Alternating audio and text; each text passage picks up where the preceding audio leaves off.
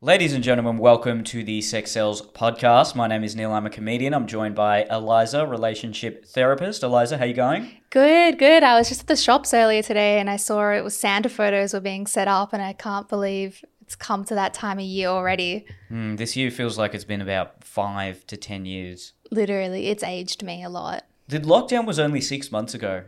How crazy is that? It feels like a very long time ago and it feels like a lot has gone to shit this year. So hopefully next year's a better one. It feels like a lot went to shit, but we've slowly started to crawl our way back out. Yeah, hopefully. That's the vibe I get, anyway. That's the vibe. A quick announcement. We now have subscriptions available for the Sex Sells podcast. If you listen to my other podcast, Neil and Jordan, there are similar monthly subscriptions. Go to neilcolehacker.com/podcasts. You can subscribe for either $1, $2, $3, $10, or $30 a month. For $1, $2, or $3 a month, you get access to an exclusive Discord, which is a blog where everyone can contribute and you can get to know other people who are fans of the podcast. For $10 a month, Eliza and I will answer a question of yours in depth and announce any social medias or business ideas or whatever it is that you want us to talk about. And for $30 a month, we will do an entire podcast based on your suggestions. So for more information, go to neilcolehacker.com/podcast, and all the podcasts will still be available for free. Woo. Yeah. That was a mouthful. It was a bit of a mouthful, wasn't it? But, a few little present ideas there before Christmas. Listen to this, you need it. You do. You do need to subscribe. That's right. Eliza, what do you want to talk about today? Well, I've kind of been going through an obsession with cults lately. So, Okay, the standard white girl. yeah, why not just live in my stereotype? Mm-hmm. So I thought, let's talk about cults. And in particular, I've been looking into sex cults and things like that as Of well. course. Shocker. So Aren't all cults some sort of sex cult? pretty much, like, they all end up being like that anyway. It's unfortunate. Is there ever a cult that doesn't have orgies? Maybe Scientology? They probably do. Probably. I think It's they probably will. like one of the top tier level things that you access as you invest $70,000 into it, and then you can get to the orgy level. But Okay, so like our subscriptions, their subscriptions Yeah. are just a lot higher. if So you for give us $70,000, you will be invited to an exclusive orgy. a sex sales orgy, We will not Damn. participate.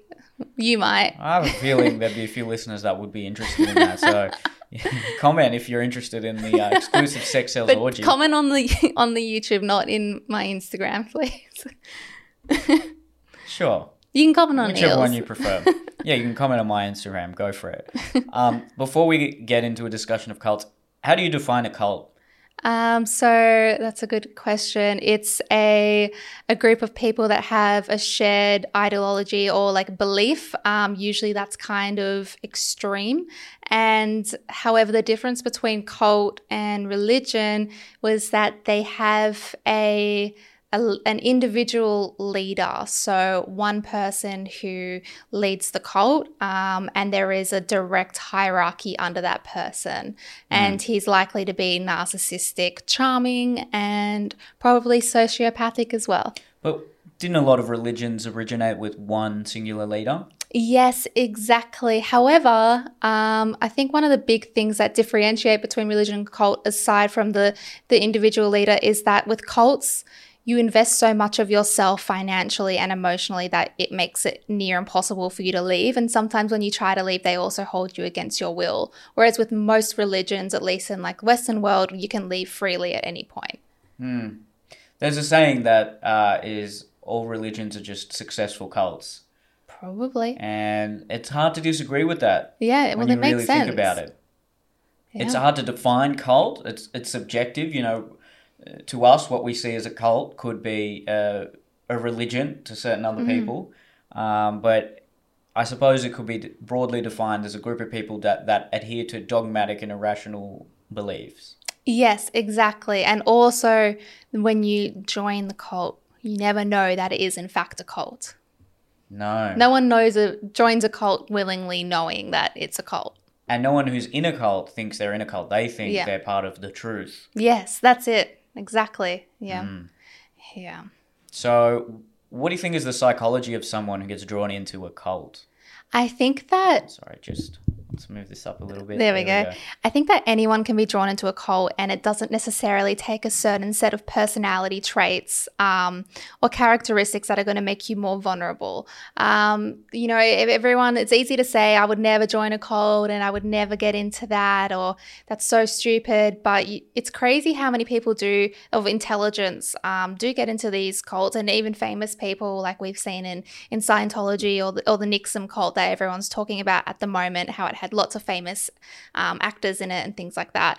But I think one of the biggest things that draws people, just everyday people like us, into a cult is a feeling of a lack of belonging, loneliness, things you might have lost a job, just loss and grief, and just a search for meaning and purpose, which, as humans, we're always driven by finding a sense of purpose and belonging. So it does make sense. It does make sense. And then that just does make the definition of cult even more nebulous, because there are so many organizations and groups that have one charismatic leader that offer their adherents a sense of belonging and purpose and meaning, and make them feel as though they're articulating the real truth and everyone else is living a lie. I'm sure people in a cult, they think we're the ones living in a cult. Yeah. We're living in this capitalist, or whatever you want to call it, neoliberal, consumer-driven society, and we only care about the self, we only care about growth and profit. Many people would argue we're in a cult. So it's just a very broad term. It's hard to put your finger onto the exact definition of cult, but we don't want to get into semantics there. I think we all sort of know what we are talking about when we're talking about these kind of niche sex cults that have popped up in Western civilization over the last century, let's say. Yeah, and it's especially big in America. They think that at the moment they have at least 5,000 cults, like major cults across America, which are considered to be like highly dangerous to those individuals. So that's a concerning stat. Very scary. It could then lead people to think that there's some sort of absence of a psychological yearning in American society. So people are looking for that elsewhere. That's it. Exactly right.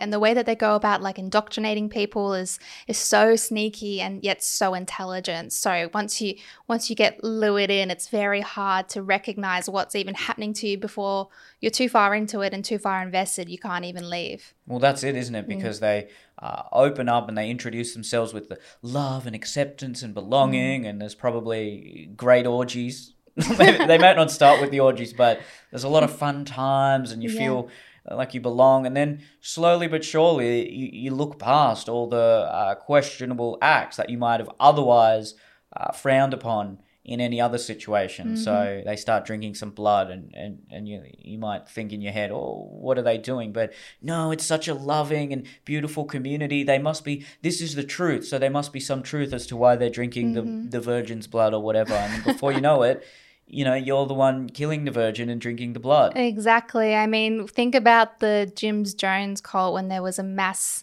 suicide of 909 people and children. Is that the one where he took them to South America? Yeah, and that's why that saying, don't drink the Kool-Aid, came out, because they all willingly drank the Kool-Aid knowing it was going to kill them and their families. And that's 900 people. Like, convincing that amount of people to kill themselves is just like, it only goes to show how in depth that this is embedded in you, and how brainwashed these people can become. Scary. Gosh. Yeah, heavy days. Do you think there's I've always just sort of theorized that a toxic relationship is very similar to a cult in many ways, because it's giving people a sense of belonging and purpose and making them feel special. And they're looking past all the toxic occurrences because they want to hold on to that sense of purpose and how they feel unique and Yeah. loved. Yeah, actually, I hadn't thought about it, but now that you say it, it makes a lot of sense because one of the things I know about the psychology of cults is that very often you don't actually get so sold on the belief of the cult, but you become so loyal and dedicated to the cult leader. And that's how your kind of loyalty to this cult stays present. So that is almost more important than whatever they're saying, aliens or sacrifice. You don't even care. It's about impressing that cult leader. So it is kind of like having that toxic relationship dynamic where someone is doing things so horrific and so cruel, yet we are looking past that and ignoring it or just justifying it somehow for it's for the greater good, or he knows what he's doing because he's so intelligent, or so much higher than me and so much better than me. And who am I to know what is right in this situation? Yeah. So love is a cult. just don't ever be in love. That's a You've been stand-up bit I indoctrined. No. But yeah, everyone's talking about this this documentary on Stan at the moment called Seduced. There's only a few episodes out there, releasing one every week, but it's about the NXIVM cult. So the cult leader, Keith Raniere, has just been charged earlier this year for 120 years in prison for the cult that he had. and a lot of years. Yeah, and the story behind it and how they did it, it's just so fascinating and so terrible what actually occurred there and things that were going on, that it blows my mind that so many people were involved in it. And this is one of those cults that also had a lot of famous people in it, like Alison Mack, the actor from Smallville, was one of the major people in this cult. She was trying to recruit people on Twitter. Oh God. She was tweeting at other famous actresses saying, I know a good community that respects powerful, intelligent women like us. I can't remember which actress she was tweeting at, and then now people are retweeting that. Oh, it was Emma Watson. Yeah, that's right. Yeah. That's right. And the way that they get people into this cult was they were doing workshops for in particular women, but also men, but aiming workshops for reaching career and business success. So they had like business leaders and psychologists holding these workshops, and in doing so, and then being like, okay, join up to the next one and join up today. So then you invest $2,000 and you're committed to go to the next one. And then throughout each of these workshops you're going through, even though they're talking about business, beneath that, they are analyzing you. They're doing a little bit of like NLP, like neuro-linguistic psychology, programming, trying to impact you and how you think and what you believe. So it's all these kind of hidden layers beneath just what you perceive as doing a workshop to make you more successful in your business. Yeah. And they're like, hey, we've got this really special program for you, kind of thing. And then you're like, oh, okay, so that does appeal to me. And then you want to go and do it. And then before you know it, you're $70,000 invested into this cult thing and you're obsessed with the cult leader. And I saw an interview with Alison Mack and what's his name again?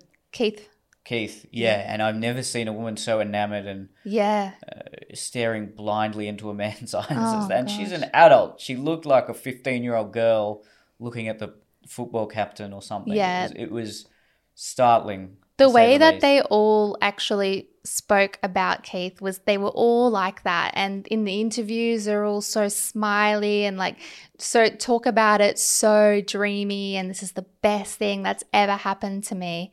Yet Alison was like the head of this side kind of program to do with the NXIVM cult, and they called it DOS, and it was like it's an acronym for these Latin words that basically translate to master of women, or being the master of a woman, where she would then have Alison was one person who would recruit 3 slaves, and then those slaves would then recruit 3 of their own slaves, and then it was this kind of pyramid scheme. And that's how he even Keith started this before he became like this religious new age person of inspiration. He was running a very successful MLM scheme, and he applied that same kind of fundamental foundations to his cult, and it was 100% effective. It totally worked. Wow. Yeah. And you were telling me before that he has an incredibly high IQ. Yeah, so he was in the Guinness World Records for having an IQ, and then there were all these things about how he had written like classical piano pieces and had done mathematical equations that only 3 people could do and things like that.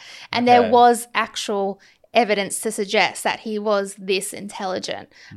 So he was a smart person, but alongside that, he was a narcissistic person and probably sociopathic, and he lacked a lot of, he lacked total empathy. But in doing that, he was very charismatic, and he knew how to have an influence on people and win them over. And you watch him interview people, and he stands just like slightly too close to every single person, and he will look you so in-depthly straight into your eyes, smiling at you, and you can just see them getting won over by him straight away, like within a minute. What, just because he looks into their eyes? Well,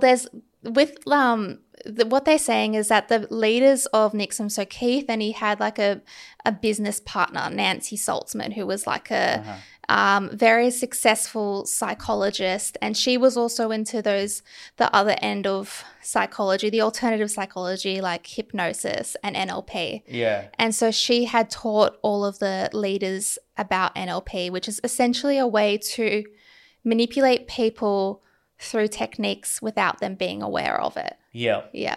So he was using those in his approach to people, and they were completely unaware, but they would walk away from him thinking, holy shit, I feel so good. I feel so enlightened.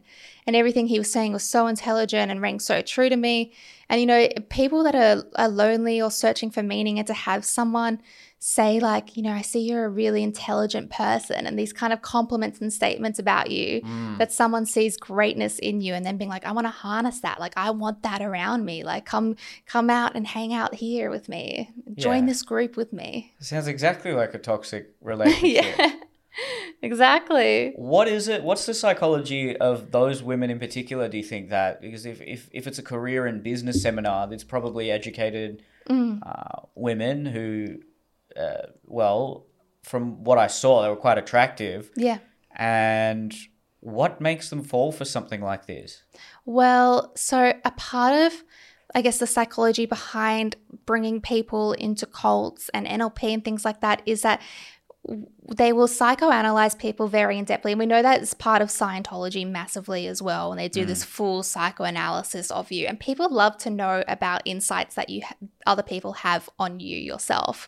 Like if someone's going to sit down and be able to read you, you're going to be so curious to know what they say. But, you know, there's certain kind of categories that people fall into. For example, you could be a thinker.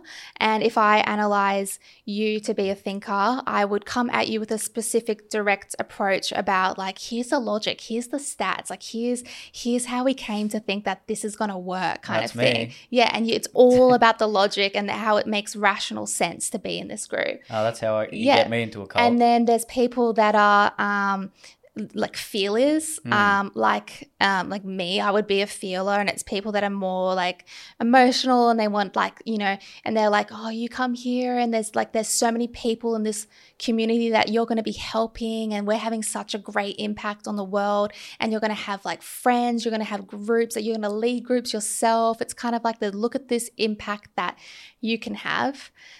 So, and then there's the believers, like people fall into the believers category that are searching for a sense of belonging. So that one's self-explanatory. And then finally, there's people that are doers, and to people that fall into that category, it doesn't even matter if you believe in the like philosophy of it. It's more so like, I've got these campaigns for you to run, charity drives, I've got all this, and this, and it is appealing so much to you and your personality, where you're like, shit, this is going to be so good for me. Wow. So they've really honed in on the psychology of each person, and figured out a way to fulfill their psychological desires that otherwise aren't being fulfilled in the normal society. Exactly. It's like every single person, tens of thousands of people, they will be like, I have a special role just for you. And you yourself, Neil, are going to make a huge impact on the world. And people will just lap that shit up. And then they get taught things like, if you're feeling uncomfortable or if you're feeling like this isn't right, then that shows that you do not yet have the emotional depth that is needed and you need to work on yourself more. So anytime you start questioning this cult or the beliefs of it, they're saying, you're not in this enough, you're not invested enough. And then you lose, you're like, oh shit, they're right. It's a religion. Yeah. It's no different to a religion, because a religion says the exact same thing. If you're having doubts, you're not trusting the word of God, you're not close enough to God. Yeah.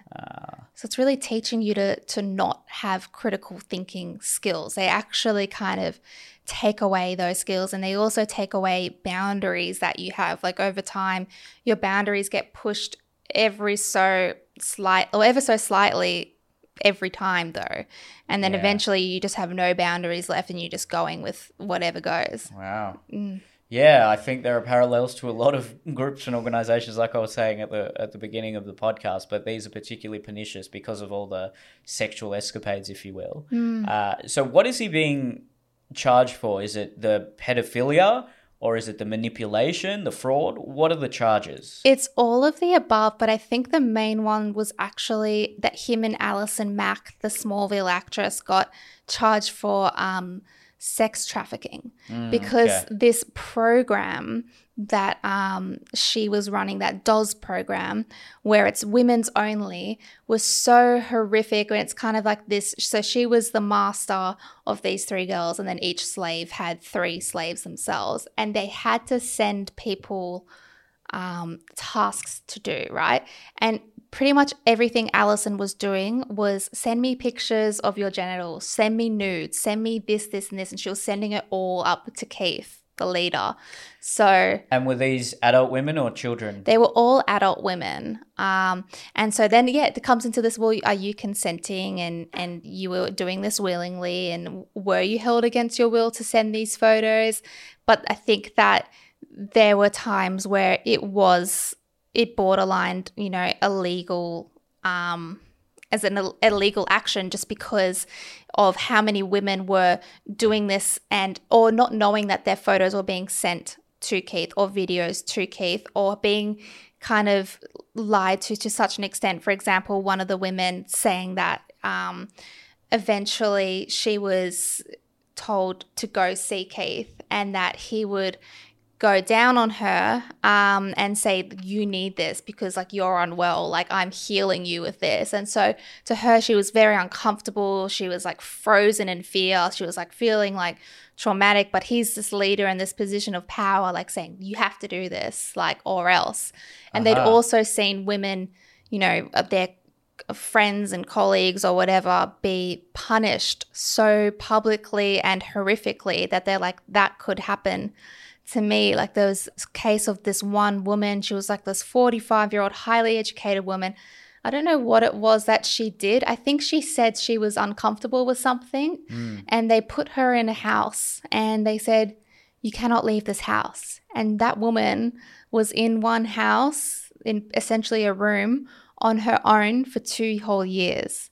But what was crazy was that it turns out the house was never locked. She chose to stay there because she was so ashamed of what she had done, and she wasn't told she'd be there for 2 years. They'll be like, you'll stay here till you've learnt the lesson. So she thought maybe 3 days or a couple of weeks, but 2 whole years of her life in a room. Jesus. Yeah. Well, these are people with very, very low self-worth and horrible manipulators that are taking advantage of that, that are probably deluded enough to think that they're helping the people. Yeah. A lot of people who are heads of cults or any sort of organization that claims to be helping everyone are just deluded narcissists, really. Exactly. And even businesses. Yeah, exactly. Everyone's a deluded narcissist. That's if you're it. like, I can lead people, I can help all of you, if you just do these things that are ultimately going to benefit me the most, it's some form of narcissism. That's it. That's the exact kind of persona of a cult leader, is that exact belief of being like, I know the way. Yeah. You need to come under my wing and I'll show you. Yeah, we talk a lot about charisma on Jordan and I talk a lot about Right. charisma on the other podcasts and how vital and imperative and significant a skill it is in any sort of oratory or leadership role. We say that you can almost guarantee the more charismatic candidate will win every election. Oh, wow. Almost always. And if you Yeah. think about it, It look, makes sense. that's true.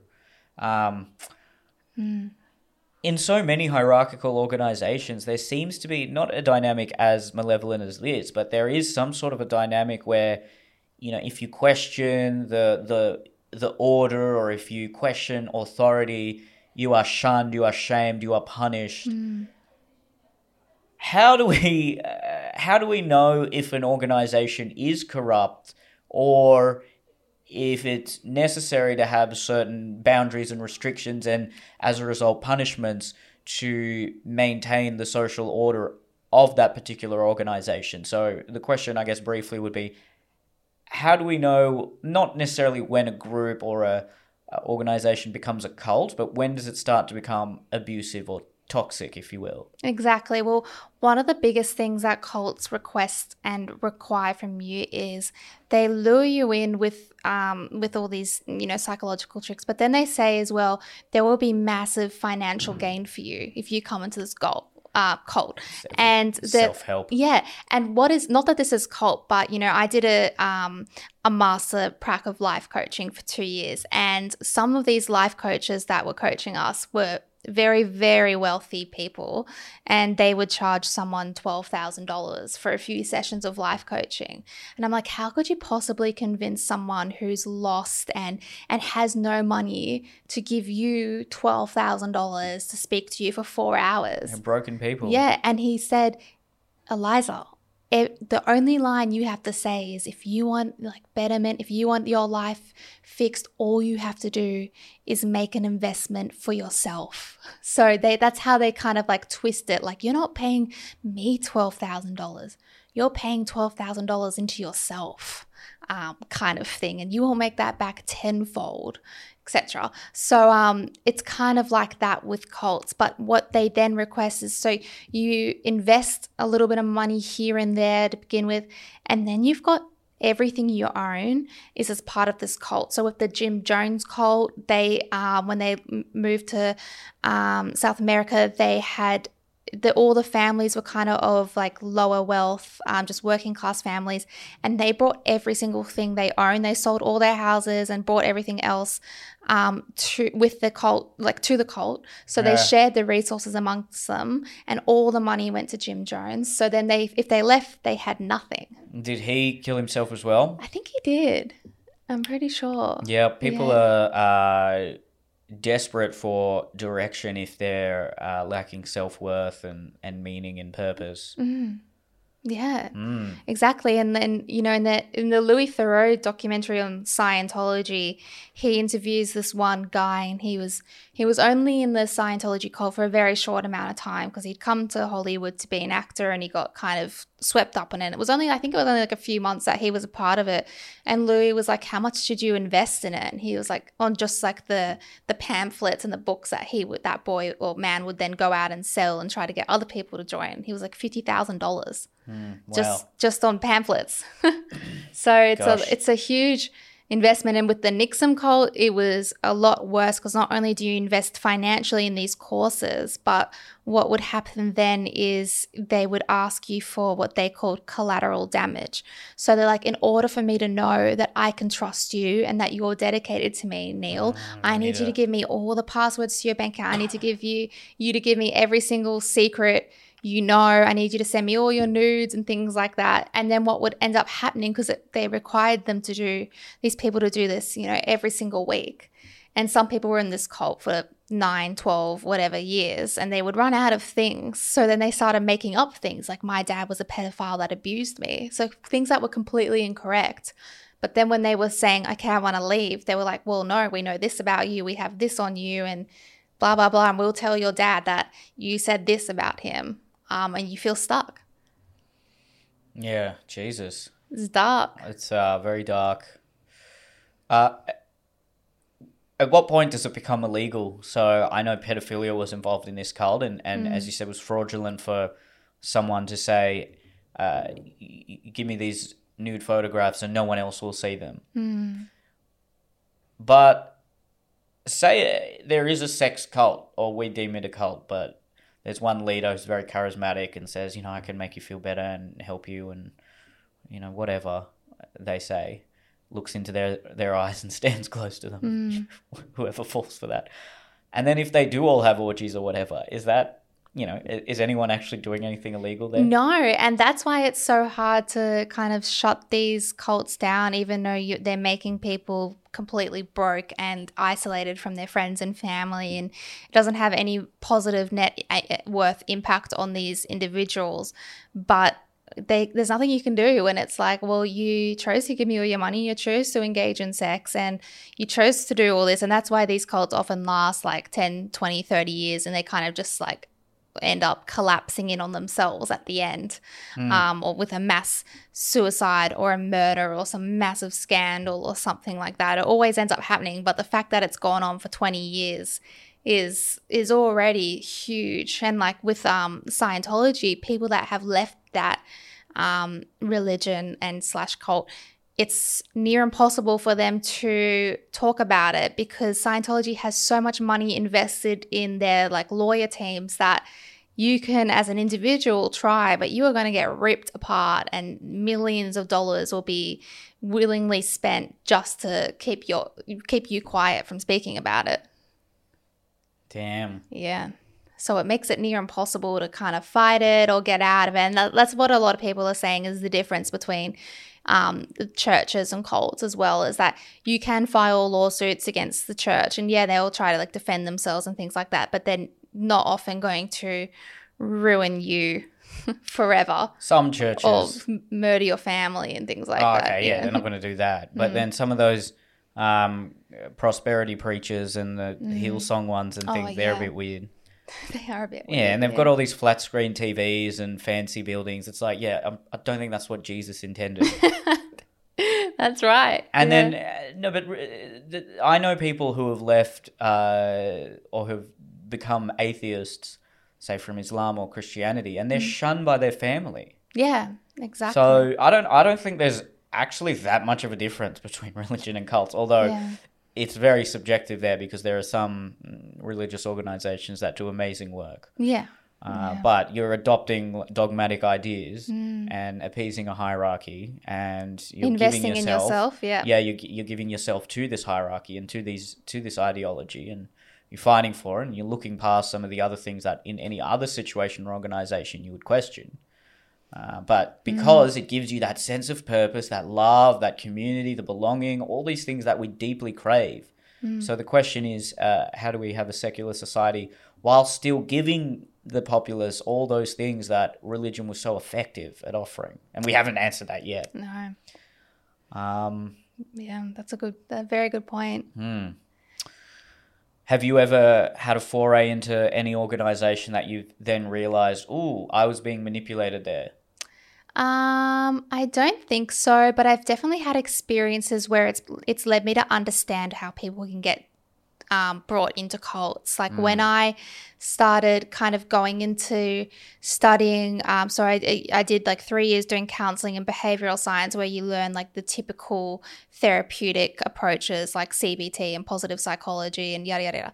And then afterwards I spent 2 years doing like alternative therapies because I was curious. So I was doing like multiple brain integration, timeline therapy and hypnosis. And I also did NLP. And the things I was learning during these courses to me were so mind-blowing that, for a period of a few days, and also the fact that when I was doing them, I was quite young, I was literally just thinking, holy shit, the answer to myself and psychology has just been given to me and no one knows this. Yeah. Like I could totally understand how that's the approach that cults take, where a lot of their they're kind of indoctrinating things about self-wellness and educating and finding yourself is actually accurate. So they might teach you like the most amazing meditation that's going to work, and they're going to teach you all these like little changing your thought processes and doing CBT and things like that. And it's like going to be effective because they're using actual methods. Yeah. And then you're like, oh my God, this shit works. Like, this makes sense. It's exactly how they get you. They offer that sense of belonging and community, and they cherish you and they make you feel so loved. And then before you know it, you're in the office and the leader's like, I need to go down on you. Yeah.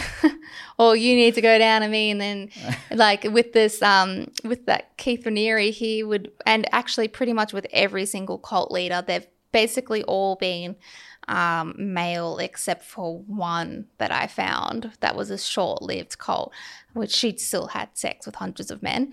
Good on you, Mary. But he had like a lot of the top tier women, like when they make it up to the top, he had them all as sexual partners.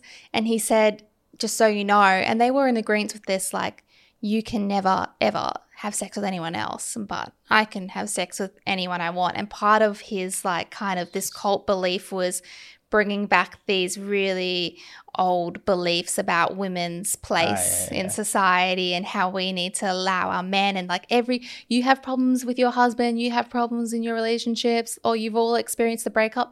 That's because you didn't let them fuck other girls. That's the reason why. Like, that's what they were teaching. Definitely sounds like a mass toxic relationship there. It's just all the parallels. It's exactly the same. It's it. And it's really shocking that those sorts of women fell for it. The, hotshot New York corporate types. Wealthy, intelligent, business owners. Yeah. Yeah, because a working class woman would just, fuck off. Yeah. This is fucking bullshit. Yeah, exactly. Exactly. And he also, I think one of the biggest things that happened though was with Keith, he paid Gandhi $1 million to come and take a photo with him, shaking his hand. Wait, Gandhi? No. I'm sorry. The Dalai Lama. Sorry. He died a long time ago. Sorry. He reverse that. He paid the Dalai Lama $1 million to come and take a photo shaking his hand. And the Dalai Lama took the $1 million. And he did it, yeah. But no one knew about the $1 million until like years later. And that photo went everywhere. So he was like, I'm the new age Dalai Lama. Just start to realize in this age of social media, the one good thing is so many of these authoritative hierarchies, you just realize how corrupt they really are. So many in the last 20, 30 years, realize how corrupt the Catholic Church is, all these cults, Hollywood, with all the stuff going on behind the scenes, politics. That's just, wherever there's power, there's just orgies.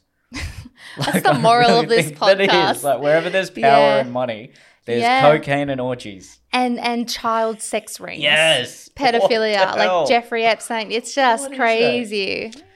Why? Yeah. God. And then when those things happen, though, you can see why people get lured into, like, conspiracies, like, with the whole Jeffrey Epstein thing in the trials, like, why are all these celebrities obsessed with pedophilia and children? And then it went from that into, they use children's blood to keep themselves young.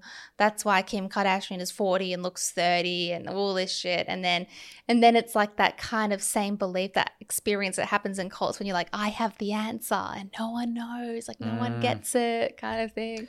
Anyone who says, I know, my ideology is truthful and it cannot be questioned. And what's really sick and twisted about certain ideologies is when any semblance or instance of doubt is actually just a confirmation of the ideology. So if you're starting to doubt the beliefs of a cult or even a religion, no, that's actually just the devil inside of you, or that's you being challenged by the world, the outside world, or... I honestly think that I always bring it back to this, but there's parallels to the sort of woke ideology that you hear today, where anyone who may be questioning that, they're just falling for their oppressors and things like that. Unless you can openly say whatever you believe in, whatever you adhere to as truthful, you have to be able to question it and be open to criticism and accept that, look, it's probably not as truthful as you think it is. And you have your biases. And I think if a lot of people understood that, and if we taught that to kids in schools, if we really taught them critical thinking and not just how to be an activist, but, okay, how can you arrive to the right form of activism and the right ideological activism That's a far more effective education than just, this is the way you have to think, and if you don't think this way, you're a bad person. Exactly. And also instilling self-worth, or so many of these concerns that we talk about on this podcast it comes from a lack of self-worth, falling into toxic relationships, falling into cults, believing radical ideas. If you are confident and comfortable in yourself, and you understand that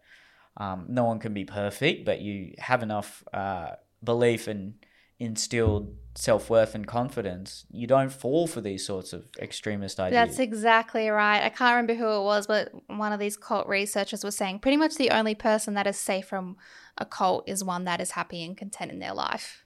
And then everyone else is vulnerable. Yeah. Yep. I mean, look, politics, look at Donald Trump basically has a bit of a cult. Oh, my God. And a lot of politicians have a bit of a cult around them. It's just, But Donald Trump in particular, like, I've just realized on the way over, I was thinking about this, like, why does everyone wear Donald Trump hats and face masks and clothing? But I have never seen that for any other president or prime minister or political figure of literal clothing. Not in our lifetime, but throughout history, a lot of people have worn certain emblems and things. But, oh yeah, we won't go there. What Trump, Sam Harris had a really short podcast that was really interesting, and I think it was a valuable insight that Trump is the rhetoric around Trump is that he's very exclusionary and discriminatory, and that the Democrats are the ones that are inclusive and open. But actually, when you sit down and think about it, all you need to do is say, I like Trump, I'm going to wear this hat. You are part of a community. You have a sense of purpose. There is an explanation to all the ills in your life. It's the elite. It's the swamp. It's immigrants or whatever it may be. It's not you. And it doesn't matter if you're... Because he actually... a lot of minorities swung in his favor. And white men were the only ones that swung for Biden, but you can almost see that because it doesn't actually matter what your skin color is or what your sexuality is. If you just say, yeah, I'm a Trump supporter, boom, you're in this big community that love and respect each other, and you celebrate and you have a purpose and you have meaning. Whereas if you look at the other side, which talks about words like kindness and empathy and inclusion, no, if you don't say the right words, if you don't eat the right foods, if you don't, listen to the right people, if you don't do all the right things, if you're not if you're in the oil industry, then you're excluded. So actually, Trump is almost the inclusive one. It was a really interesting insight. It's a short podcast that he did a few days ago. If anyone wants to listen to it, I thought it was incredibly intelligent. I'd like to listen to that because I have actually been struggling so much just understanding how... I did not expect that the election would go this way. I thought it would be so clear cut, and that was a bit naive of me. But I didn't realize how popular Trump would still be and how supportive and how close it was. And I just don't get how he has that kind of backing. But so I will give that a listen because I'd like to understand it more. There's a lot of people in that sort of, I guess, center, classically liberal left that are really critical of what some people call the regressive left or the sort of woke ideology, but will also fervently be against Trump. So people like Sam Harris, there's a guy called Andrew Sullivan I found really interesting. Those two in particular, Coleman Hughes, I've talked about him before. And, the Weinstein brothers. There's a few in that kind of ideological dark web that I really like. I'm just always retweeting them. But it's also the media we consume. We're in a different world if we only consume, if we follow certain people on social media and listen to certain news outlets, we just think a certain way. Yeah, exactly. And there are people who would be thinking other way that are consuming different outlets, and they're probably thinking, how could anyone support Biden? How could anyone support ScoMo? Any of that sort of stuff. It's all, politics is a lot like it's a lot like religion and cults, and it's all, human psychology and groupthink and giving people a purpose and meaning and sort of helping them understand why they may not have to take personal responsibility. That's what a lot of this comes down to as well. It's like, hey, you don't have to take personal responsibility because it was the immigrants, because it was white people, whatever it may be. People are being offered an answer, and that answer is never, it could be you, because that's not politically no one wants to hear expedient that. or popular, is it? It's a good point. Very good point, especially about how like the social media kind of shapes us. Because I actually was talking about this yesterday, how I didn't realize, well, I did realize, but it wasn't something I was so conscious about, is how my own social media keeps me in this little bubble where I thought everyone would be thinking the same as me, because every single person I was connected to, or even when just like going through TikTok where I'm not connected to any of these people, but I'm still getting people that have the same kind of belief system as me, like with the voting for gay marriage in Australia, and all I was seeing was vote yes, vote yes, vote yes everywhere. And I was so shocked at how close the results came. I was like, surely not. But just that kind of, we do get like targeted with advertising and ads, and we do kind of, fall into these same age group and categories. And they were saying that if the election had been done by, the American election had just been 30 years and under, it would have been like 90% Biden. That's what someone was saying. Yeah, there's a lot of, you can break down all sorts of demographics, but if it was just, blue collar people working, it would have been massively Trump. So there's all sorts of demographics you can break down, and it was actually sort of like plumbers and electricians and service people that were the ones donating to Trump, and it was the richest of the rich that were donating to Biden. Wow. So if you want to just talk about people who may be a little bit less privileged, there's that as well. I just think it's more complicated. I don't think this is a separate issue completely, but we'll stick to how politics is similar to cults. It gives people, a tribe to belong to. It makes them feel like they have a purpose, and there's an ill that they need to rid the world of, and this particular person can bring them towards that. And you're on the good side. Yeah, everyone thinks they're on the good side. Yeah. Everyone thinks they're on the side of righteousness and the correct sign, and and that conspiracy theory, what's it called? Shit. QAnon. QAnon. I don't know about that. What is it? It's the belief that it was a big pedophile ring. Trump is the person who is bringing down pedophile rings independently. Right, okay. So that's why a lot of people support QAnon, support Trump. I mean, look, if you look at the flight log to Epstein's Island, it was Bill Clinton and Obama that went. Obama? Yeah. I'm pretty sure he was on the flight log. Don't break my heart. I love Obama. Doesn't mean they all fucked kids or whatever, but there was the sort of people that were probably more Democrat that went onto the island. I don't know about that sort of stuff. Crazy. But yeah, just the human psychology of the way politics works that's what interests me more than anything. Yeah, I mean, we're social beings, so anything that, it's also apparently, I read, our ego is led by a sense of belonging and purpose, and that the more we feel that we belong to a community, the more self-empowerment we get, the better we feel about ourselves, and the higher our esteem increases.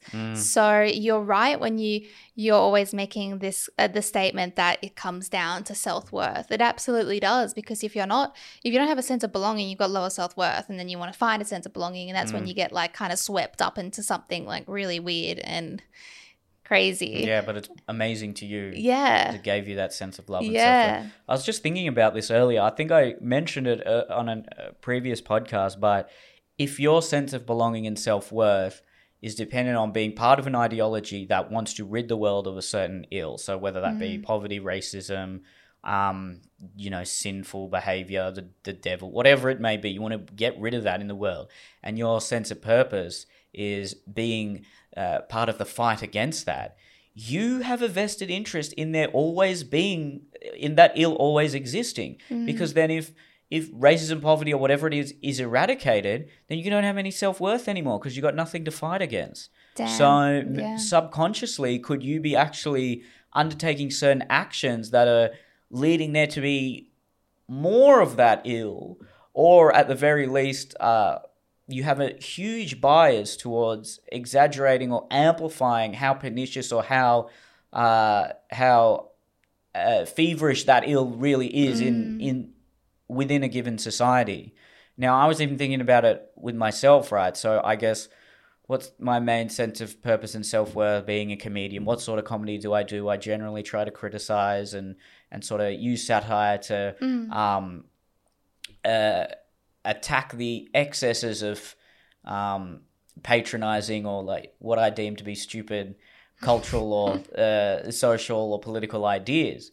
So my bias is to see things as stupid even if they may not be, and to see them as being worthy of mockery when they may not actually be. So I have an incentive to simplify and to be quite cynical about the things I perceive and see in the world, because that gives me more ammunition for comedy, if you will. And I think with many people who are activists for whatever they're an activist for, I'm not just talking about, you know, woke or whatever. I mean, if you're an activist for Christianity or for, you know, capitalism, whatever it may be, I think that there may be sort of a bias, or at least a sort of subconscious yearning for there to be more of your ideological opponents, or more of what you perceive to be, you know, immorality present, because then you have more to fight against.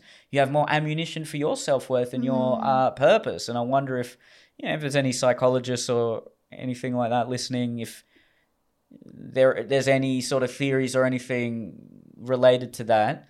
Almost in a way, would you say there are parallels to, I keep coming back to toxic relationships, but a girl who's been abused then always ends up in more toxic relationships if she doesn't do the work. So she's sort of subconsciously acting in a way that's bringing about that same environment and that same toxicity, because that's what she feels comfortable in. Yes, exactly. That's it. You hit the nail on the head. And great insight as well about your job and the comedy.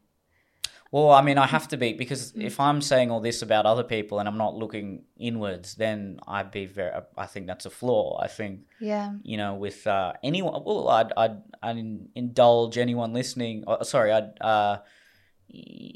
I'd recommend anyone listening to think about where they gain a sense of self-worth, purpose, and meaning, and question if they're then seeing the world in as objective and truthful a way as they possibly can. I mean, we're all always going to have some sort of bias, but can we at least minimize that by understanding that we may want there to be more racism, because that way I can be that warrior against that and I can help save people, and that gives me that sense of self-worth that I'm so deeply craving. So I just think it's worthwhile to maybe meditate on that and sort of ruminate on some of those thoughts. And I have been for the last couple of days, and it's been interesting. You've just been in a little state of reflection, have you? I'm always in a soul searching state of reflection, I think. That's awesome. Not always, but yeah. No, I sort of touched on this in a podcast quite a few weeks ago, but I've been thinking about that for quite a few weeks. And I think I see that, especially with politics,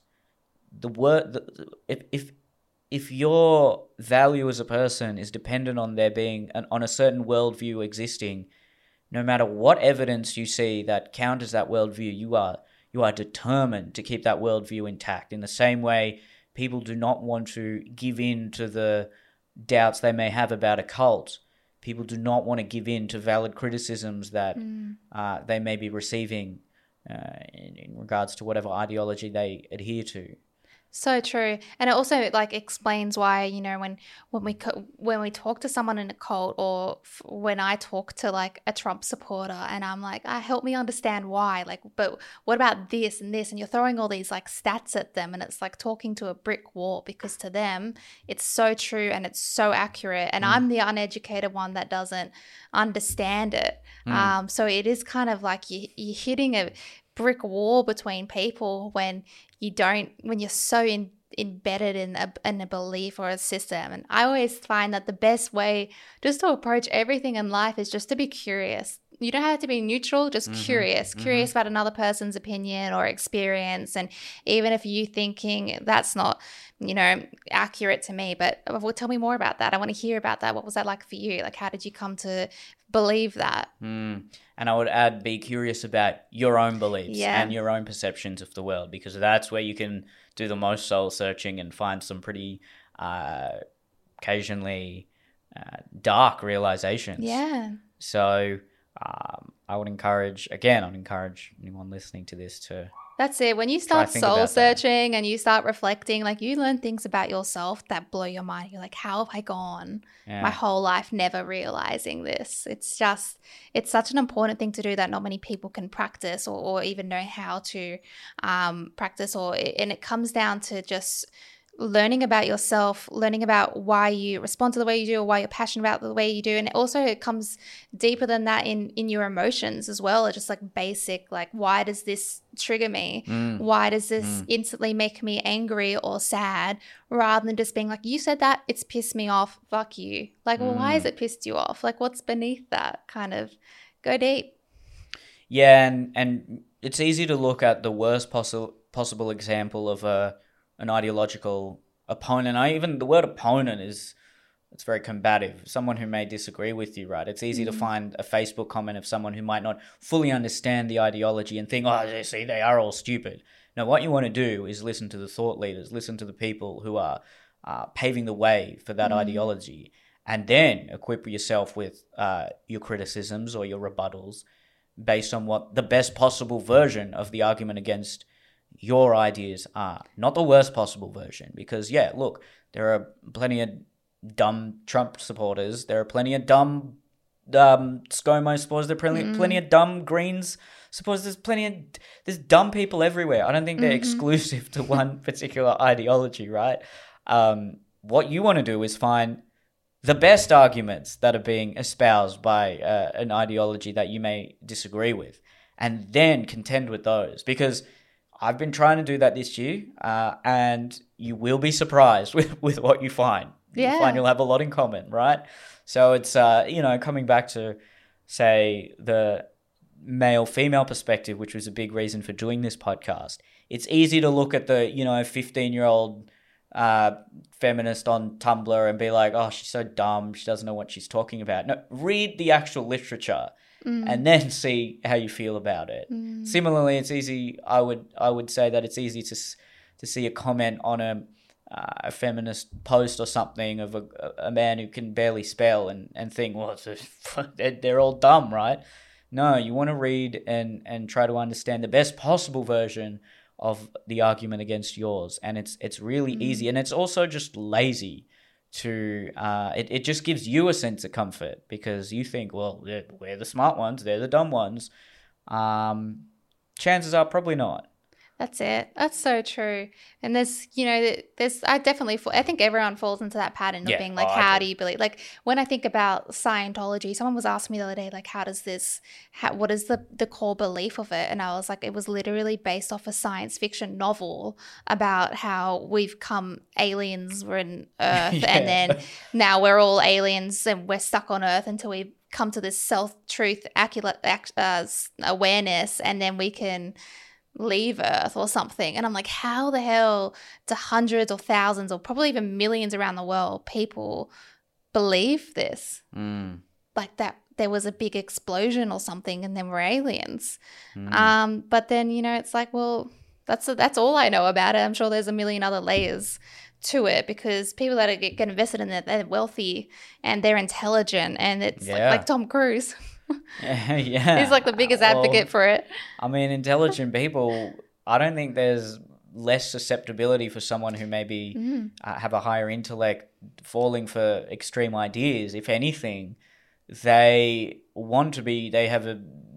assume there'd be a correlation between intelligence and being a contrarian and finding ideas that are different to the norm and then going through every possible mental loop in your head to justify those beliefs, whereas someone who may not be able to think in that capacity wouldn't be able to justify it to such a degree. Exactly. And I'm sure like even just like basic personality traits like agreeableness come down into that. People that lack agreeableness, when you tell them a concept that they're not aware of, they're going to be like, hang on, this doesn't make sense to me. You talk to me until it does. No, it doesn't. I'm leaving it. People that are very agreeable, like I am a very agreeable person. So you'll tell me something I haven't heard. I'm like, tell me about that. And then I'll be like, wow, that's so interesting. Oh, I never thought about it like that. Like, and then next minute, I'm a Scientologist or something. So thank God, not quite yet. You're doing the Scientology orgies. Did Scientology have orgies? I don't think Probably. they do. Look, all of them. Then good on them.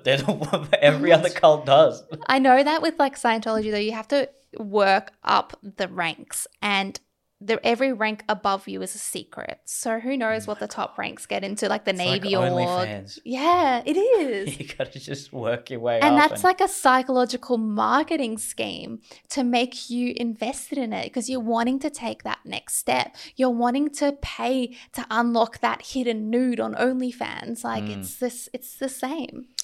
These people have got it figured out. At the start of this podcast, we offered those different tiers of subscriptions as well. So Yeah. this is a cult. And it's going to help you. It's going to better your life. gonna So give you if the you subscribe, sense of self-worth that you you will never know had. everything. Yes. And then we could lure people in with what are the other podcasts do? Is it like the Patreon, and they're like, oh, and they'll tease you with something like, we're going to talk about how Neil became pregnant. And then you're like, shit, okay, I'm going to pay the $4. Pay for this. Yeah. And then it turns out you did it on like a virtual reality video game or something, like Or all Sims. Rather than just, no, you're helping pay for the production. No, it's like, you're part of a movement. You're part of a movement that's striving for truth. Yeah. And we just want to be the truthful ones in this society. But everyone else is against us. The media is against us. Society, culture is against us. Religion's against us. And we need your help. It's not just your help. You will be fighting with us for truth. Exactly. See, and for Neil, justice. you and I are educating the masses on this, which is exactly why you guys should all And that's purchase why us. you need to give them money. Kidding. Disclaimer.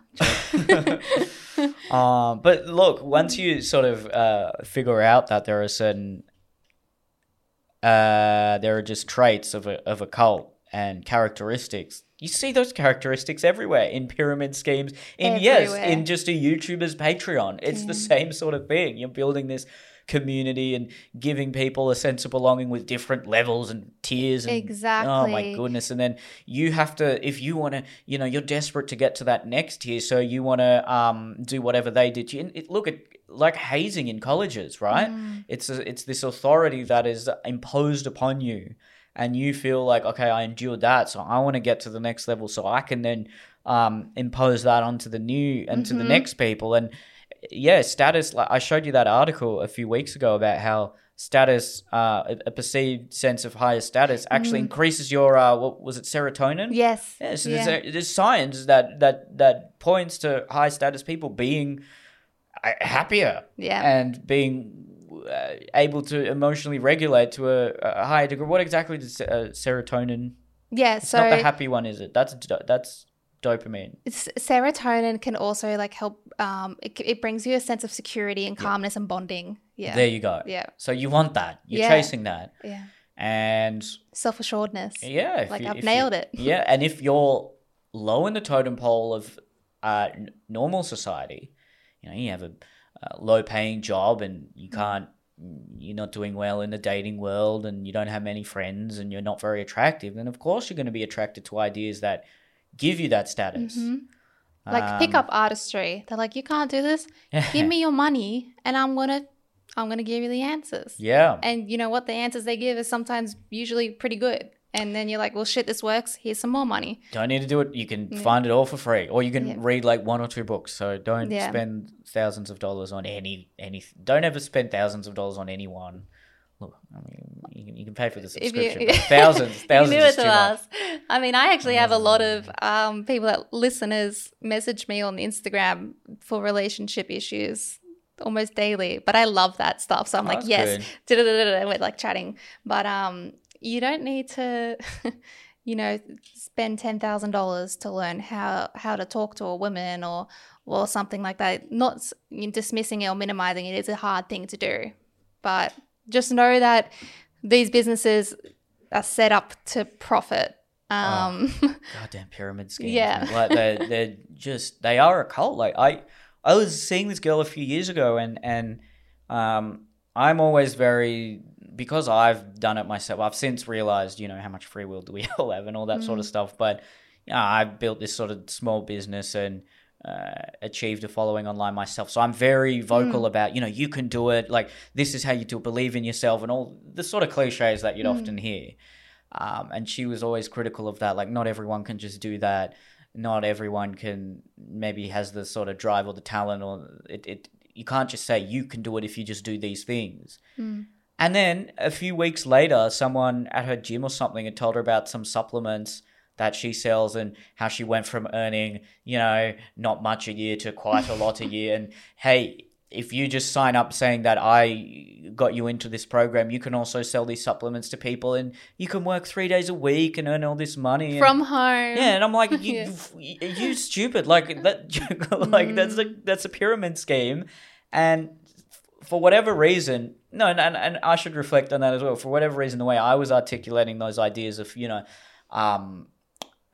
similar sort of self-help ideas of, taking personal accountability and doing X behaviors that will achieve X result, that may not be as effective to people who say, coming back to people who are maybe more feeling or maybe more doers, who might want a bit more of a sort of emotional inclusive message. And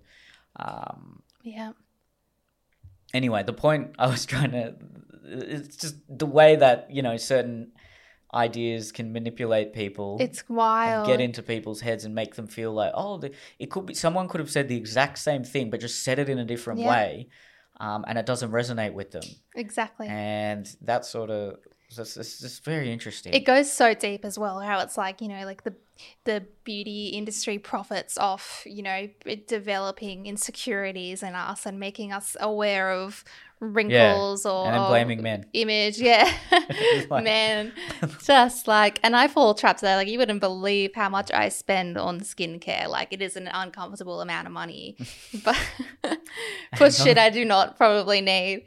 But yeah, I'm like, you know what? No, I don't want to eat healthy. I'm just going to spend this $200 on my one of 8 serums, all right? Look, consumerism will not make you feel fulfilled. No. I mean, look, we all want to sometimes do a bit of shopping therapy, whatever.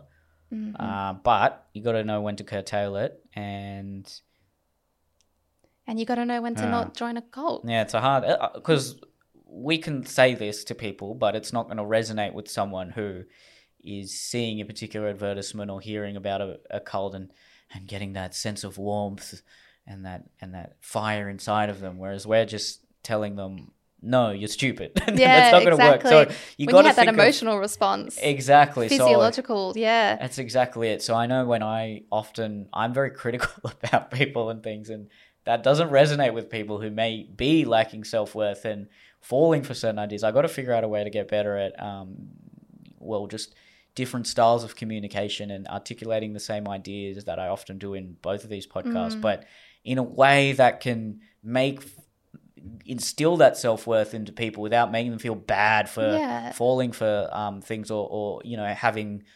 done certain behaviors that I'm then saying are not good behaviors that will automatically bring shame, and they're less likely to listen to what I have to say. And it's probably the same with politics as well. If you're constantly telling a certain swath of the population you're bad people, you're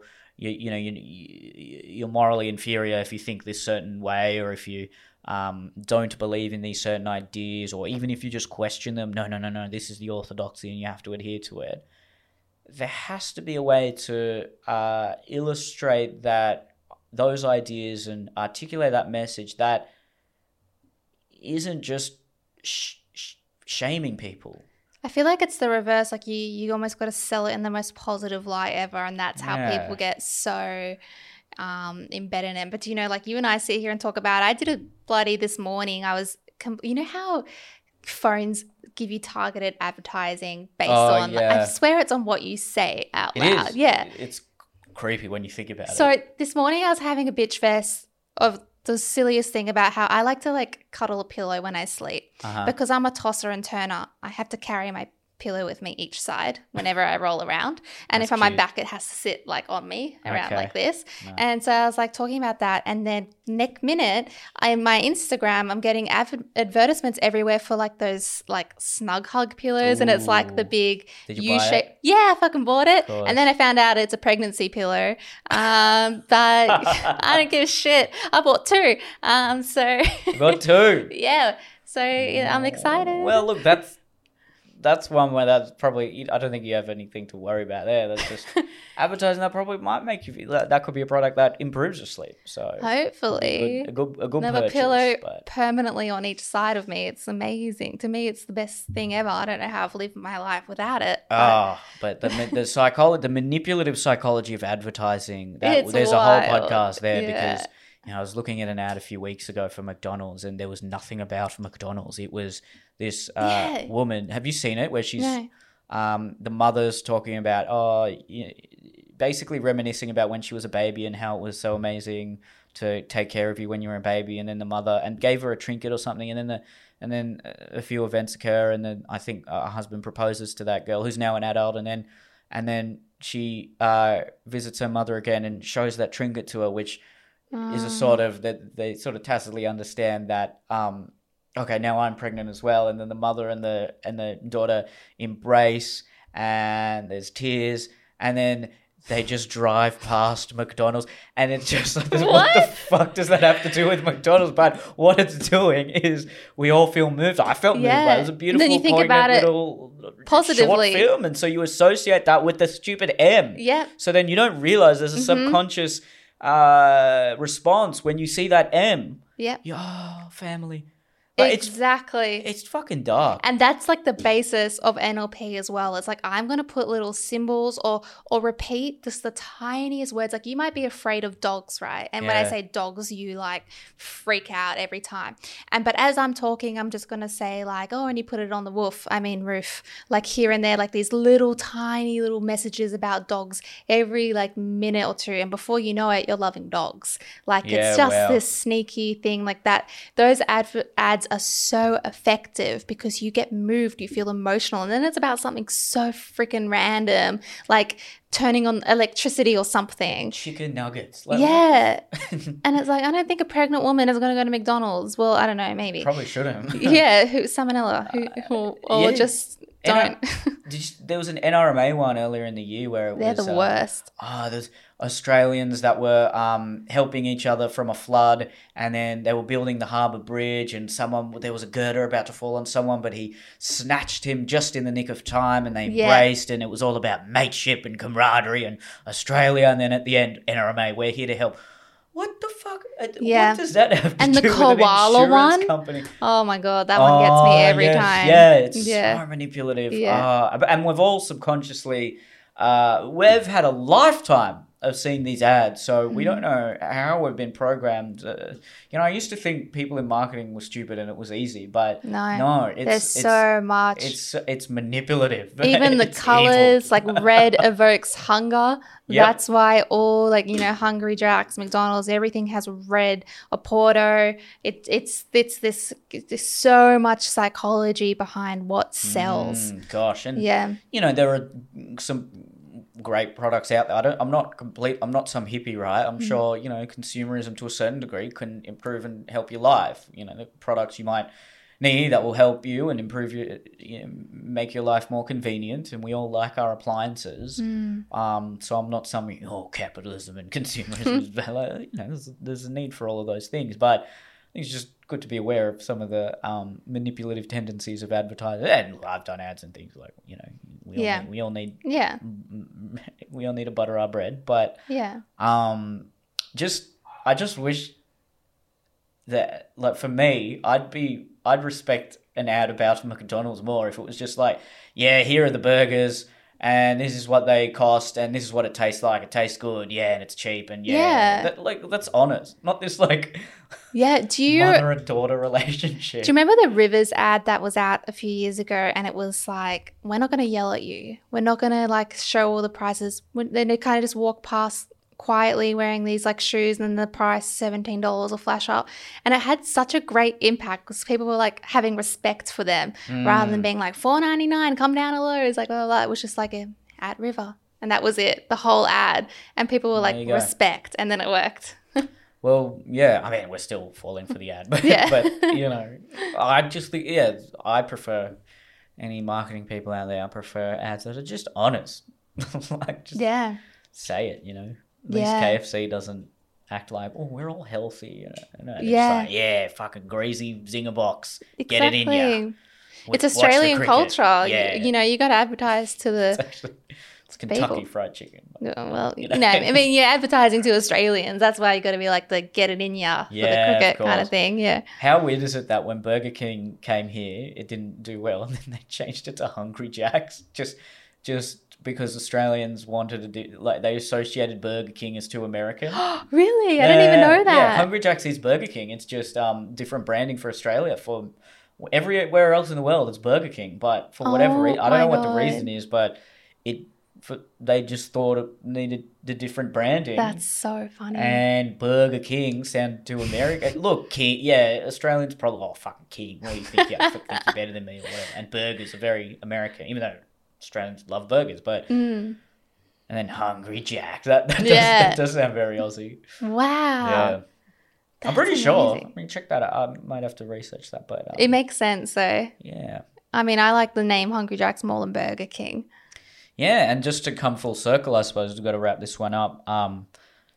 That is also a sort of little microcosm of a cult, isn't it? Because, hey, invest in this product and it'll make you feel better. The burgers are better at Hungry Jack's. You're stressed, aren't you? It'll give you what you're looking for. That dopamine hit. That, you know, we're all human, we all crave it, and it does.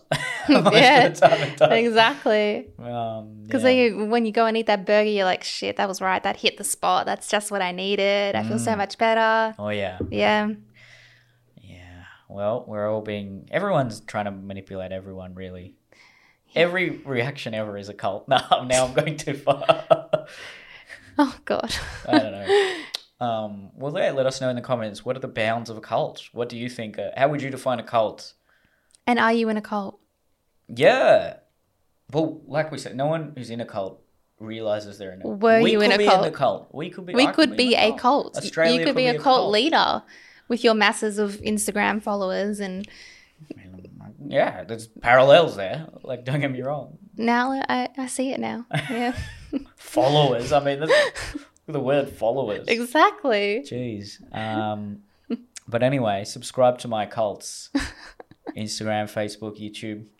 I have more followers on TikTok now than any other social media. Really? Yeah. Jeez, when did you get a TikTok? How long has TikTok been around for? A few years, but it was Musical.ly for a while, and then I only got it early this year, but I've had all the others for 7, 8, 9, 10 years, and I've surpassed, by quite a considerable amount now, I've surpassed my otherwise highest subscribed social media platform, so...